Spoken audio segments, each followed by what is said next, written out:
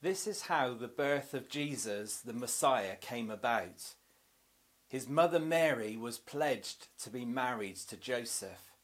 But before they came together, she was found to be pregnant through the Holy Spirit. Because Joseph, her husband, was faithful to the law, and yet did not want to expose her to public disgrace, he had in mind to divorce her quietly. But after he had considered this, an angel of the Lord appeared to him in a dream and said, "Joseph, son of David, do not be afraid to take Mary home as your wife, because what is conceived in her is from the Holy Spirit. She will give birth to a son, and you are to give him the name Jesus, because he will save his people from their sins."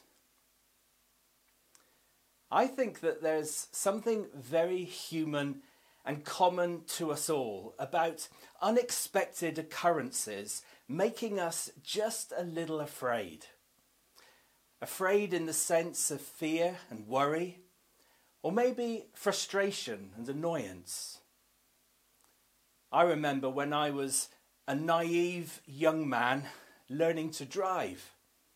When I booked my first driving lesson, I said to the instructor, "I presume I won't be thrown straight into the driving seat, will I?"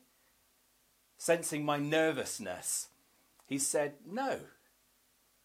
When he picked me up and drove me to a nearby quiet road, he got out of the car and said, "Now take the driving seat." The blood drained from my face through fear. I did not expect to be taking the steering wheel so soon, and now my heart was pumping. In our reading of part of the Christmas story, we have this young man, Joseph, engaged to Mary. But his life has been turned upside down because Mary is pregnant and this is not his child. He was thinking about how he might separate from her. This was unexpected. More than that, this was unwelcome. Actually, more than that, this was devastating.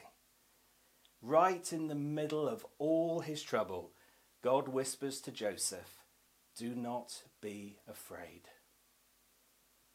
I wonder what unexpected trouble has hit you just now, and you're feeling a little afraid, or upset, or frustrated, or devastated.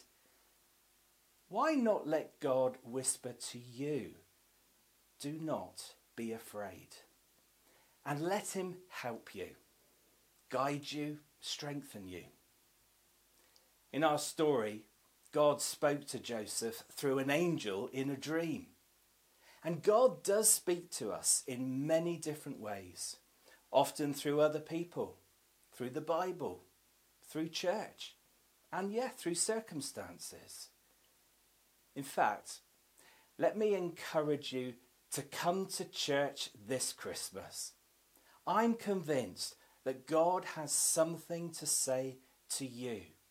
And what he says comes from a position of loving you, caring about you, valuing you. I am equally convinced right now, in whatever trouble you might be facing, may be unexpected, may be unwelcome, God is just whispering to you, "Do not be afraid."